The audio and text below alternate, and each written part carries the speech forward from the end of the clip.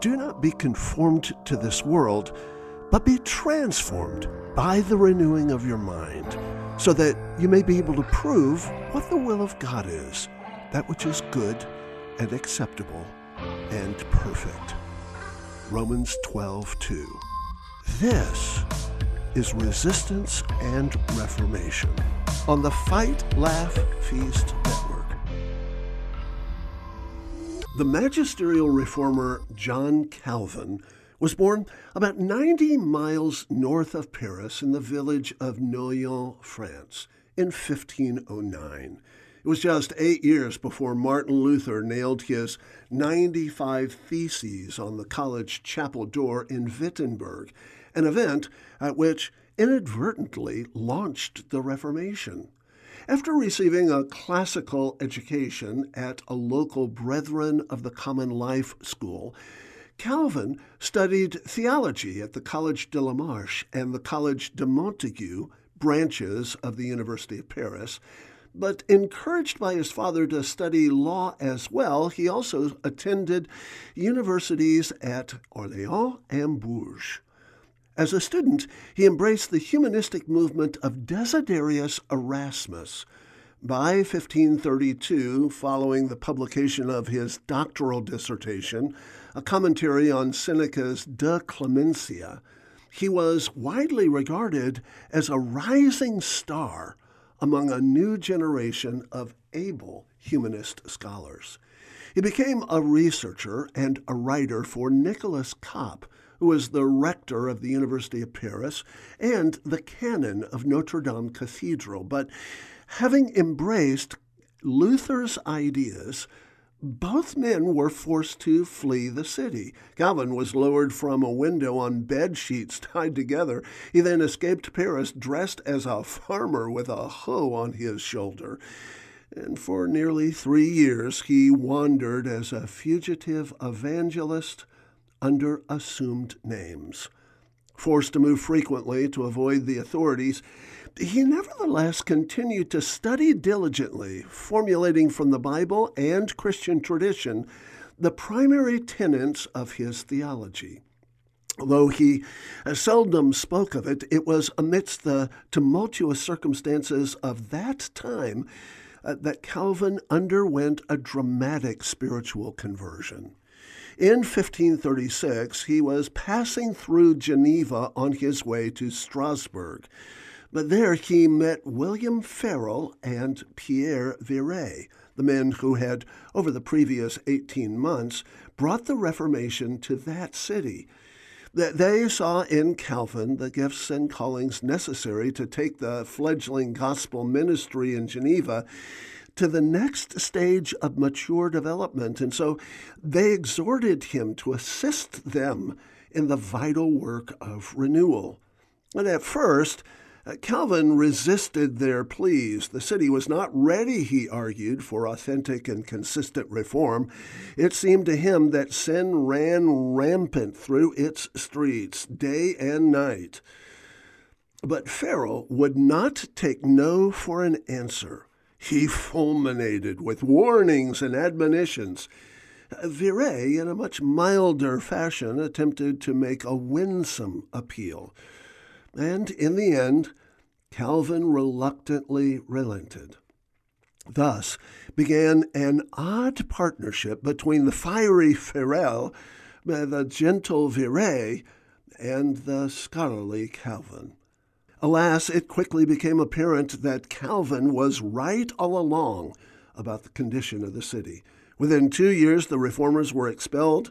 When given the news, Calvin calmly replied, "If we had sought to please men, we should have been badly rewarded, but we serve a higher master who will not withhold from us our reward." At that point, Calvin gladly completed his interrupted journey to Strasbourg, where Martin Bucer was doing pioneering reformational work. Bucer installed Calvin as the pastor of the French-speaking church, and together they labored in that community's dramatic renewal. And it was there, in Strasbourg, that he met and married Idelette de Boer, a widow. At Strasbourg, Calvin also published his Commentary on Romans, the first of his many commentaries on books of the Bible. But eventually, the citizens of Geneva had a change of heart, and Calvin was invited to return to the city.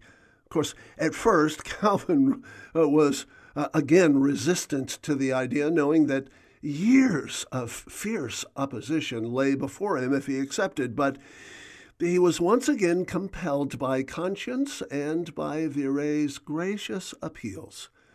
And Calvin very quickly established Geneva as the epicenter of the burgeoning Reformation.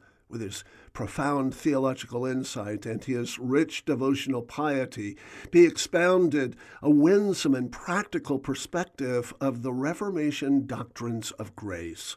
His weekly preaching was comprehensively biblical and practically pastoral. His careful and systematic codification of the biblical foundations for reform proved to be a magnet for the best and the brightest throughout all of Christendom. Soon the city became an island of intellectual integrity and economic prosperity. In addition, though, the city became renowned for its charitable compassion. It was a kind of safe haven for all of Europe's poor and persecuted, dispossessed and distressed. There, they found that Calvin not only instructed the people in such things as the providence of God, but he had also taught them the importance of mercy in balancing the Christian life. In 1555, he reorganized the diaconate of the city for the task of caring for the flood of poor refugees pouring into the city from the persecution in provinces all over Western Europe. And ever since, Geneva has been known as a haven for peace and reconciliation, a reputation that it maintains to this day. One of the most remarkable features of the Genevan Reformation was the veritable explosion of creativity that it provoked. Painting, sculpture, music, literature, technology, architecture, oratory, and engineering, the likes of which had not been seen since the halcyon days of high medievalism, filled the city. Beauty, goodness, and truth became the natural handmaids of Reformed thought. Of course, the single greatest and longest enduring legacy of Calvin was his lifelong labor in producing the Institutes of Christian Religion. It was a massive systematic theology, and the work would set the pace for generations of scholars after him and provide the lodestone for reform movements all over the world.